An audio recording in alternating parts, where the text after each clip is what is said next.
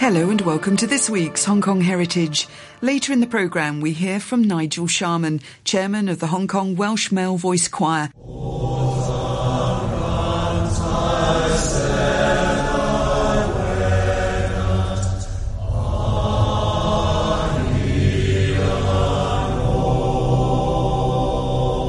About the upcoming dates where you can see the choir and hear them in the run-up to Christmas. The choir is celebrating its 40th anniversary this year, and I have the choir back on for the last programme of the year.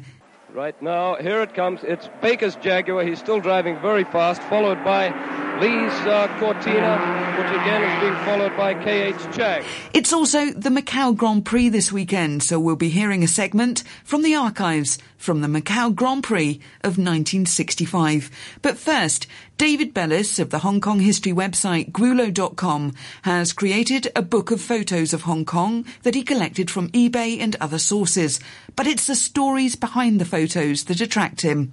I joined him in Kowloon Tong, near the railway, to hear about Hong Kong photos and the tales they tell, Volume 1, with Volume 2 about to be released in early December. The easiest way to get someone interested in history, it's the pictures. And I've been thinking about that recently, and I think it's because when you read, you have to read what the person's telling you. But when you look at the picture, you can really come up with your own stories and see what you want to see. And a nice few stories have come back from the book where people have used it to start conversations with elderly relatives. Because if you say, tell us about your time when you were young, Granny, it can be quite a struggle. But if you sit with them and look through the book and then they start looking at the picture, it brings up the memories and you just start telling stories. So I love that. In terms of the photos, where do you get them from? Well, they come from all over. eBay's the easiest one. And through eBay, you just can't guess the countries they come from. I guess years and years ago, these would have been tourists or people here on a business trip who've bought them and they've sat in an attic or something, and often, unfortunately, somebody's passed away and then the stuff's gone to auction, ends up on eBay and makes its way back to Hong Kong. So do you have moments where you go, there's a cracker? I do, and they're the ones I can't afford, unfortunately. I mean, can people collect photographs at a reasonable price still in Hong Kong? It is tricky for Hong Kong. Hong Kong just is priced way, way above any of the other markets I look at. Within your first book, how did you make the decisions on what would go in? It has to have a story. So there aren't too many of the traditional harbour with the junks in. There's got to be some sort of story to tell. And that proved to be a bit of a stumbling point with the designer I was working with. They would sort of come back to me and say, this is not a good photo, David. The quality isn't there, it's blurry, it's not an interesting subject.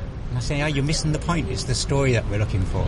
So if I can show you a couple, here's one that is a good photo. It was a professionally taken picture, and it's unveiling the cenotaph in 1923. The photographer set up his tripod up on the Supreme Court building. So he's looking out over the cenotaph, and we've got the Hong Kong Club on the right. Beautifully sharp, the lighting's fantastic. Brilliant. So designer didn't have a problem with this one. But the first one in the book, it is a bit blurry and there isn't a whole lot going on. But it's over on the lamppost. This is the one where we found our first rat bin. It's something that I'd read about and I'd never seen. And then here we are. And this has been the one that does start off lots of stories with older people in Hong Kong, because they all go, I remember seeing those, yes. Or, once I had a look in there and I asked my Amma what was in there and she slapped my hand and said never to look in there again. It's with very strong emotions with dead rats.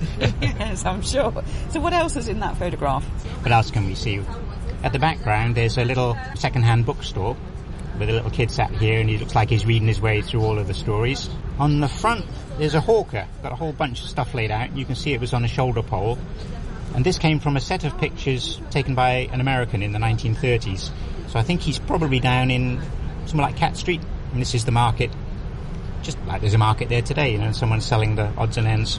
As you say, it's not the sharpest photograph, but I quite like on the right you've got somebody actually looking at the photographer with curiosity, and on the left there you've got rat bins. So these were a key feature of Hong Kong, where it was following in the plague, really, wasn't it? It was a hygiene issue. So what do? Just bop the rat over the head and pop him in the bin? No, other way around. This was a humane device. The rat would bop you on the head. Yeah, that came after the plague, even worse, the attack of the killer rats. If you found a dead rat, so you didn't actually actively go out killing them, they had died already. You find a dead rat and then you drop it in the bin. The bins were all over town, and they were cleared away twice a day, and then the rats were taken off to the bacteriologist, who checked to see if there was plague. And you can see the bin's got a number on here, 109. So every rat had a little label on it saying this came from bin 109 or 52 or whichever one. And if they found it did have plague, then they went back to that area straight away and did a big check and clean all the houses. And so what era are we talking then, in terms of how long did we have rat bins? They were definitely reported around like the 1910s, 1920s. This photo's from the 1930s. And I think we had people... Let me just check the book here. Hang on a second. Oh, is that the book by David Bellis? That'll be accurate. Here we go. We've had people remembering them as late as the 1970s. So. Yes, now, I know that you like coming across fire hydrants and noting down the numbers on the fire hydrants, but do rat bins still exist? Can you see them in museums or anything? There's one in the Museum of Medical Sciences. Yeah, I agree that sometimes the photo, it's a story it tells, not whether it's super sharp quality. I think also in Hong Kong there's the standard shot, so I love when it moves into the back streets, when it's got a community feel about it. Yes, they're the ones that you were saying earlier, do you stumble across one and go, whoa, that's the one I'd love to have. And it's because there's so much around Central and Hong Kong Island, and it's as you get further away from that, they just get rarer and rarer. So I've got one photo from the islands, for example, from Tai O. That's it, just the one. Yes. Well, who was carrying a camera and who had time? Exactly. So it's where did the tourists go at that time? And usually it was the tourists visited Hong Kong Island, they did a little trip around the island, saw a few sights, got back on their liner and went away. So that's the pictures they were sold. Now, that was your first book of photographs, and you're just about to publish a second. Funnily enough. Thank you very much for the plug. Just before Christmas. Just in time for Christmas, girls and boys. Yes. I'll tell you two girls and boys who won't be looking forward to it, and that's my daughters. They're both going to get one, and it'll be like, oh, Dad, not another one. Sorry, girls. You'd be happy to know there's going to be 5 volumes, so that's your Christmas present sorted for the next few years. So, book number 2 is... nearly ready. We'll see the proofs tomorrow, so I can't give you the book, but I've brought along the last photo in the book to show you. With all these photos, they've got layers of story. So the first one is, look on the back, it's all ripped paper, so it's obviously been pulled out of somebody's album for sale. And then on the bottom, we've got Aerial Ropeway, Kang Hao, KCRLY. So it's something to do with the old KCR, Kowloon Canton Railway. And if I could, I'd like to take you on a little walk. We're near to the Kowloon Tong railway station now. If we can walk just up the hill to Cornwall Street and see if there's something I can give you a surprise with. I saw it for the first time last week and I was surprised, and I hope you'll be surprised too. So here you've got 2 men and a dog. Two men and 2 dogs. A dog for every man. Yes. And they are sitting in a very strange, looks like a sort of a suspended park bench. So let me show you what we'll see, and then I'll come back and explain the flying park bench and what that was all about. You've taken me to a very busy road. The worst possible place to record an interview.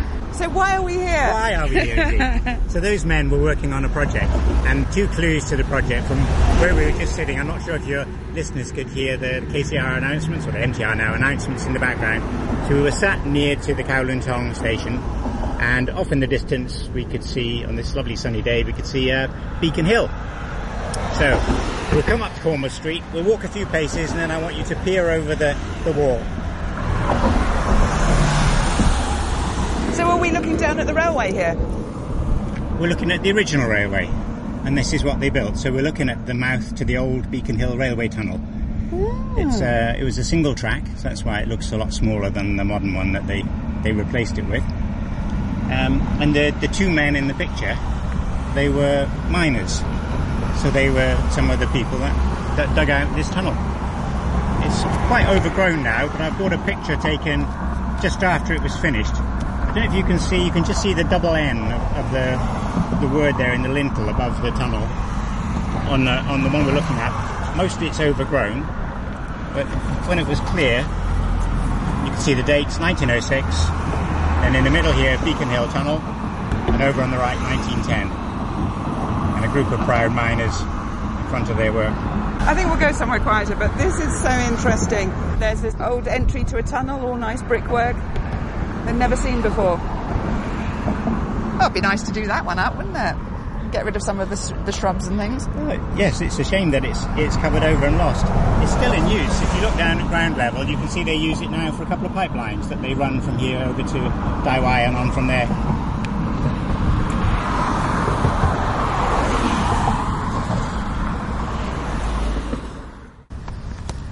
Well, we've come off the busy road and we're sitting in... The little Kent Road Park. Yes. It's a lovely tucked away one. Yes, I've not been here before. We've got a nice blue sky, lots of tropical trees in front of us. Yeah, Beacon Hill in the background there. And David Bellis in his favourite floppy hat. Thank goodness it's on radio. So here's the picture again. So let me tell you some more about its story. So the bit at the bottom, aerial ropeway, Kang Hao KC Railway. So the KC Railway is obvious. They were working on this big Beacon Hill tunnel project. Kang Hao, we call it Geng Hao now, is a village near to Dai Wai on the other side of Beacon Hill. And originally it's where the camps were for all the miners. And all of the European miners were just being struck down by malaria because it was right in the middle of a paddy field village area there. So the doctors for the railway said, you need to get these men up the hill. So they moved the camp up to Satin Heights. And then the problem is, well, how do you get to and from your work every day? And they built a cable car, so that's the aerial ropeway. So the flying park bench they're sitting in is the cable car that they went to and from work every day. And then the last story about these people is their look. And I don't know if you can make it out, but if you look at them, they just don't look very English 1908. They don't have that look about them, the clothes, they're a bit more stylish. So they had a lot of trouble with the British miners. If you can just hang on a second, I'll read you a little quote from the reports at the time. Yeah, so originally they used British miners, and that didn't turn out too well. So here's the report for 1908, and it says it was found difficult to obtain good foremen. Those sent out from home, though they knew their work well, were often troublesome to deal with. The cost of getting them out from home made it possible for them to behave very badly before they could be dismissed, and they in many cases took full advantage of this. So the British miners were a bit of a dead loss. They looked around, and in Yunnan in southern China there'd been another railway project with a group of Italian miners, and that had just finished. So the Italian miners were in the district already looking for work, so they said, OK, you come and work on the project instead. And I think that's who we're looking at in the picture. And we get to hear a little bit about them when the North tunnelling team and the South tunnelling team meet in the middle, and they have a big party. So it says that Mr. Waite proposed a toast to the miners. He had never worked with a better lot of men, he said, men who knew their work and did it well. He did not speak of the British miners alone, but also of the Italians whose expertness in machine drill work, if equalled, could not be excelled. So high praise. And then you think, quit while you're ahead. Because they break for what the newspaper says was a jolly tiffin. And then a Mr. Eve stands up and he says many English people think Italians are a dangerous sort of people to meet, as they always think they have a knife somewhere concealed about them, ready to stick into one. But I can contradict this most flatly. A more law-abiding and quiet set of men than Mr. Geller and his fellow men here, I think, could not be found anywhere. Anyway, then the Commodore, I suppose, Volpicelli, anyway, the Italian consul stands up, quietly ignores the knife references and asks the Italians to raise a toast. The toast was honoured with many vivas, and as the toasters resumed their seats, the store rang with loud applause. So they've got a happy ending to the story there. And a jolly tiffin all round. Yeah, I think the jolly tiffin was perhaps a bit too jolly for Mr. Eves. Anyway, the Mr. Geller's funny. We did a little internet search, and the Geller tunnelling business in Italy is still going strong, and if you look on their website, you know, on their list of projects achieved, the Beacon Hill Tunnel is up there on their list. Oh, how interesting. I'd love to know. I think I wrote to them but didn't get a reply whether the man in the picture is actually Mr. Geller. Oh, that's interesting. So that's all just off one photo, and where did you find the photograph? That one is an eBay photo. That's one we did manage to get. It's a little, I'll show you a few others, about 4 I think altogether. And it was just the men having a little rest. What have we got here? So taken at the Kowloon Canton Railway bungalows, so presumably these are the ones at the top of the hill where they would travel to and from work. They all seem to like dogs. They've all got little puppies of various sorts and a shotgun. Shotguns, I don't know quite what that was used for. This one here. Well, it's because he didn't have a knife in his pocket, probably. He said, yeah, don't worry about the knife, matey. I've got a shotgun. But I don't know. I mean, maybe they perhaps would have, I don't know whether they would have been allowed to shoot anything for meat.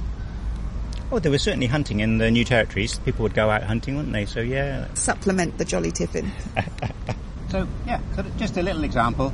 You look at a picture once and there's the obvious things to find, but I enjoy the digging a little bit deeper and seeing what else we can uncover.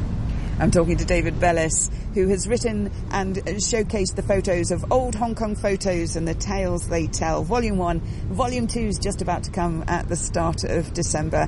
And this is all ties in with his history website. Yeah, so do sign up for that. The history website of Hong Kong, grulo.com. There's all sorts of interesting ways in which David will take you, where people are doing all sorts of different types of research or have put up extracts of books. It can be families that people want more found out about. But certainly you've got... how many pages now? At the end of last year, it was up to about 30,000, and that includes about 15,000 photos. So there's plenty to keep you busy. You'll be there reading it for a while. So with old Hong Kong photos and the tales they tell, so you used to, or you still do, you give photograph talks, and it's based on also what you found on eBay. So each time you're taking several specific themes, or just taking a photo and then doing some detective work around it? It's changed. The first book that came out was a pretty random collection of odds and ends. The second book, which is based on the second talk, I did get a little bit more organised, so we've split it into four themes, 4 groups of pictures for Volume 2. We start off with a walk around Central. That's pretty traditional, look at the old buildings around Central. Then we follow Jean Gittins, the Hotong daughter, and she writes about travelling from the Peak to DGS every day over in Kowloon, so we use her route to school and look at So Diocesan Girls' School over in Kowloon, yeah? Yes, that's right. It's a heck of a trip that she used to make. And one of the funny little comments is that where the weather was good, she used to go on donkey. Who was the man that just passed away recently? Michael Wright. Michael Wright, and he has the same story of living on the Peak and going to school on a donkey. So this must have been, the thing you did at the time. Dad, how come we haven't got a donkey? Everyone's got a donkey. Yeah.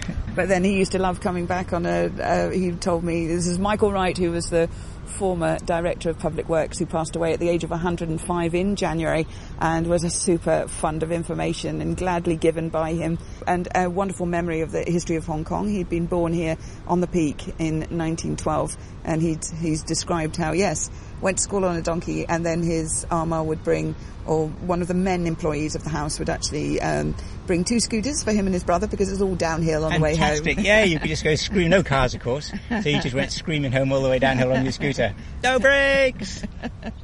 So Volume 2 coming out, hopefully, early December. So I thought a quick giveaway, if we could. At the end of the month, I'll be doing a pre-launch offer where it sells a little bit cheaper and you get to be at the front of the queue. It'll run for about 2 weeks. How many copies do you think will be ordered? So if you'd like to have a guess, send that in to Anne-Marie. I'll send her along the final number, and whoever's closest, I'll send a copy of Volume 1 and 2. So it's basically, we've got to guess how many you'll sell? In that pre-launch period, yeah. I'll give you a clue. Last year I asked, this was all happening for the first time, and I asked my wife. And then what I thought was a shocking lack of support, she said, probably about 50 if we're lucky. Anyway, I'm happy to say we did sell more than 50, so you've got to think of a number bigger than 50. That's the only clue I'll give you. My thanks to David Bellis there of the Hong Kong history website grulo.com, talking there on his books Hong Kong Photos and The Tales They Tell, Volumes 1 and 2. And if you'd like to take a guess at how many David will sell in pre-sales, then do email me on hkhradio3@gmail.com. That's hkhradio3@gmail.com. The Hong Kong Welsh Male Voice Choir is celebrating its 40th birthday this year, and I'll be featuring them on the weekend of December the 29th. But I caught up with Chairman Nigel Sharman on the phone to hear about what concerts the choir has lined up ahead of Christmas.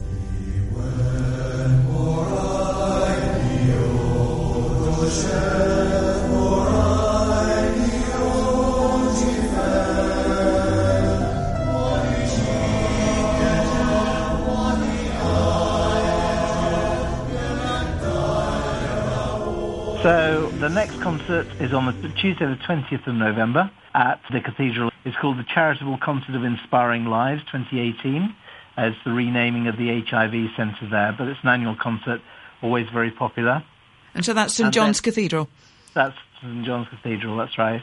And then on Tuesday the 4th of December, again at the Cathedral, there's the popular Light Up a Life concert in aid of the Society for Promotion of Hospice Care. Tickets always go fast for that one. And again, that's at the Cathedral on the 4th of December. And then we're around town at quite a few of the popular clubs that people know about. We're at Cyberport on the 15th of December in the afternoon at 3 o'clock. And people might, if they want a cream tea before Christmas, see us at the Peninsula on the 22nd and 23rd of December. So basically, just to run through those again, on the 20th of November, you'll be at St John's Cathedral. What time is that? That's at 7:30. And then on December the 4th, that's a Tuesday evening.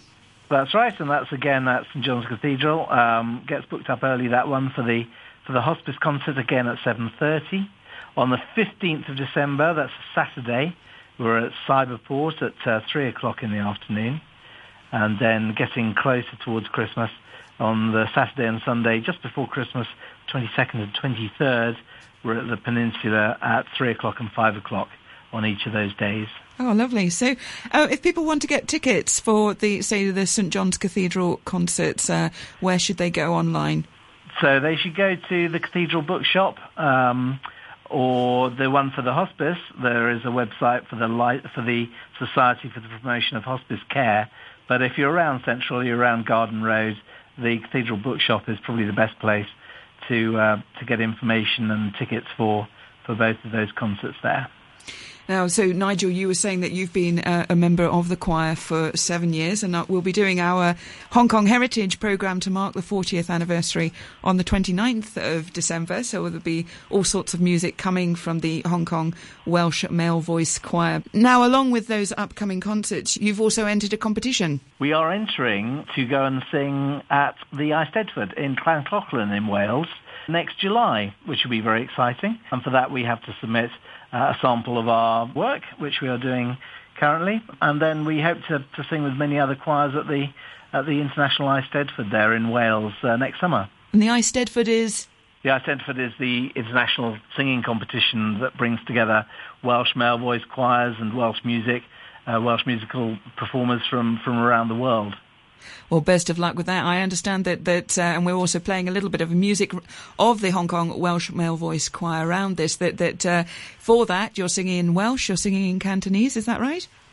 That's right. We sing in other languages as well, but Welsh, Cantonese, English.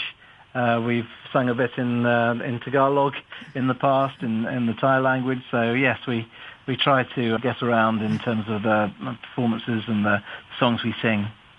Well, thanks very much for your time today. That was Nigel Sharman of the Hong Kong Welsh Male Voice Choir. So good luck with all your concerts in the run-up to Christmas, and I look forward to doing our programme together that will be broadcast on the 29th of December. Thank you, Anne-Marie.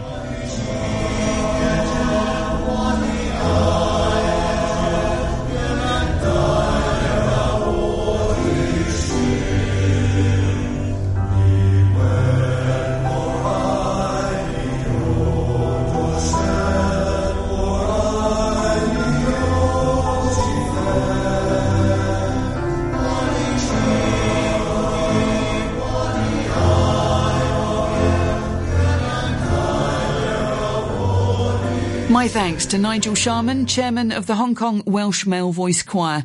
And to finish up the programme, as it's the weekend of the Macau Grand Prix, this is a bit of vintage recording from the 1965 Macau Grand Prix, with commentators including broadcaster Ted Thomas, who was formerly a head of Radio 3. John Kirk now in his red Cortina with the legend Yam Cow painted on the body over the wheel, and he's followed at a fair distance by the Jag that I think was delaying him a little bit of David Marr. So to see those go through and see how John is picking up, maybe we can follow him around. Ted, back to you at the grandstand. Yes, John, that was George Baker just going underneath me now. Steve Holland has a lead over George Baker, and don't forget that Steve is driving a Lotus Cortina. Holland is leading George Baker in the Jaguar by 38 seconds, which is quite a considerable difference. In fact, Holland is through and away past me, while George Baker is still going round Reservoir Bend up near John Wallace. Well, that's how quickly the field has sped out in only 3 laps of this 30-lap race. And just before we hand you back to the studio at 9:30, at 9:30 exactly, we'll take one swing round and see where the cars are in the back stretches. Where were they and how were they standing when they passed you Warren Rook? Well, Baker did lead the field up the hill. He's still leading over Henry Lee in the Lotus Cortina and also K.H. Chang. John Kirk is coming through, and he has taken David Marr's Jaguar. He was behind David Marr for the last lap. He's now taken the Jaguar, and he's a good 20 or 30 car lengths in front as they go up Hospital Hill into Solitude Esses. I think the leader should now be approaching Clive Simpson at Transmitter Turn. Well, the leader, Steve Holland, is coming up Moorish Hill, and I'm expecting him through here at the hairpin bend any second now. None of the other cars have appeared yet. Yes, here comes Steve Holland. I'll put the clock on him to see how far ahead he is of the second car, which still hasn't appeared in Faraway Hill. Steve Holland heading down very fast towards the Velco hairpin, and as he does that, I can see the group of 4 cars coming down on the top of Faraway Hill. There's George Baker, the 2 Lotus Cortinas, and the BMW. No change at all. For 3 laps now, they've been going around in exactly the same position. And there goes Steve Holland down the back straight, really putting his foot down and pressing home this fine lead, which is made already. It must be a lead, I should think, of about 50 seconds. I can see John Kirk coming down, and he's got a lead now over the Jag of about 100 yards. And here come the group of the 4 cars, George Baker, the 2 Lotus Cortinas, and the BMW. Absolutely neck and neck here. Over now to John Wallace at Reservoir Day. As Steve goes by me, and I have the watch on him, and I must confess that I was wrong in my prognostication that John Kirk, once having got past David Marr, would set off like a bat out of the proverbial. He doesn't seem to be making much more of an increase in his lead over David, and also, by the same token, is not catching up with the group of 4 that are so far behind Steve Holland. That group of 4, of course, being good old George and his good old Jag. That's George Baker in the Jag 3.4, which is just about as old as George, I think, or perhaps not. Then come the 2 Lotus Cortinas, 83 and 84 of K.H. Chang and Henry Lee, and then the BMW 1800 Tourist International of Peter Chow. Here they come in that order now. And George Baker passed me first. Oh, and that was very close indeed. As K.H. Chang tried to take Henry Lee's Cortina on the inside, he nearly bumped him in the back. And the lead is exactly 50 seconds, Steve Holland over George Baker.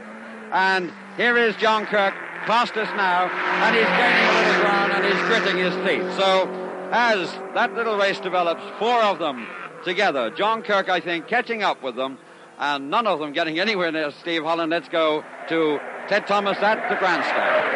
And there's only just time to tell you that George Baker goes past now. Henry Lee, Chang, Pete Chow in the BMW in that order. 1, 2, 3, 4. Very quickly. Baker in the Jaguar 3.4. Henry Lee in the Lotus Cortina. K.H. Chang in the Lotus Cortina. And in 5th position, Peter Chow. And that's all we have time for you with the cars on the 5th lap out of this 30-lap race here at the Gear Circuit in Macau.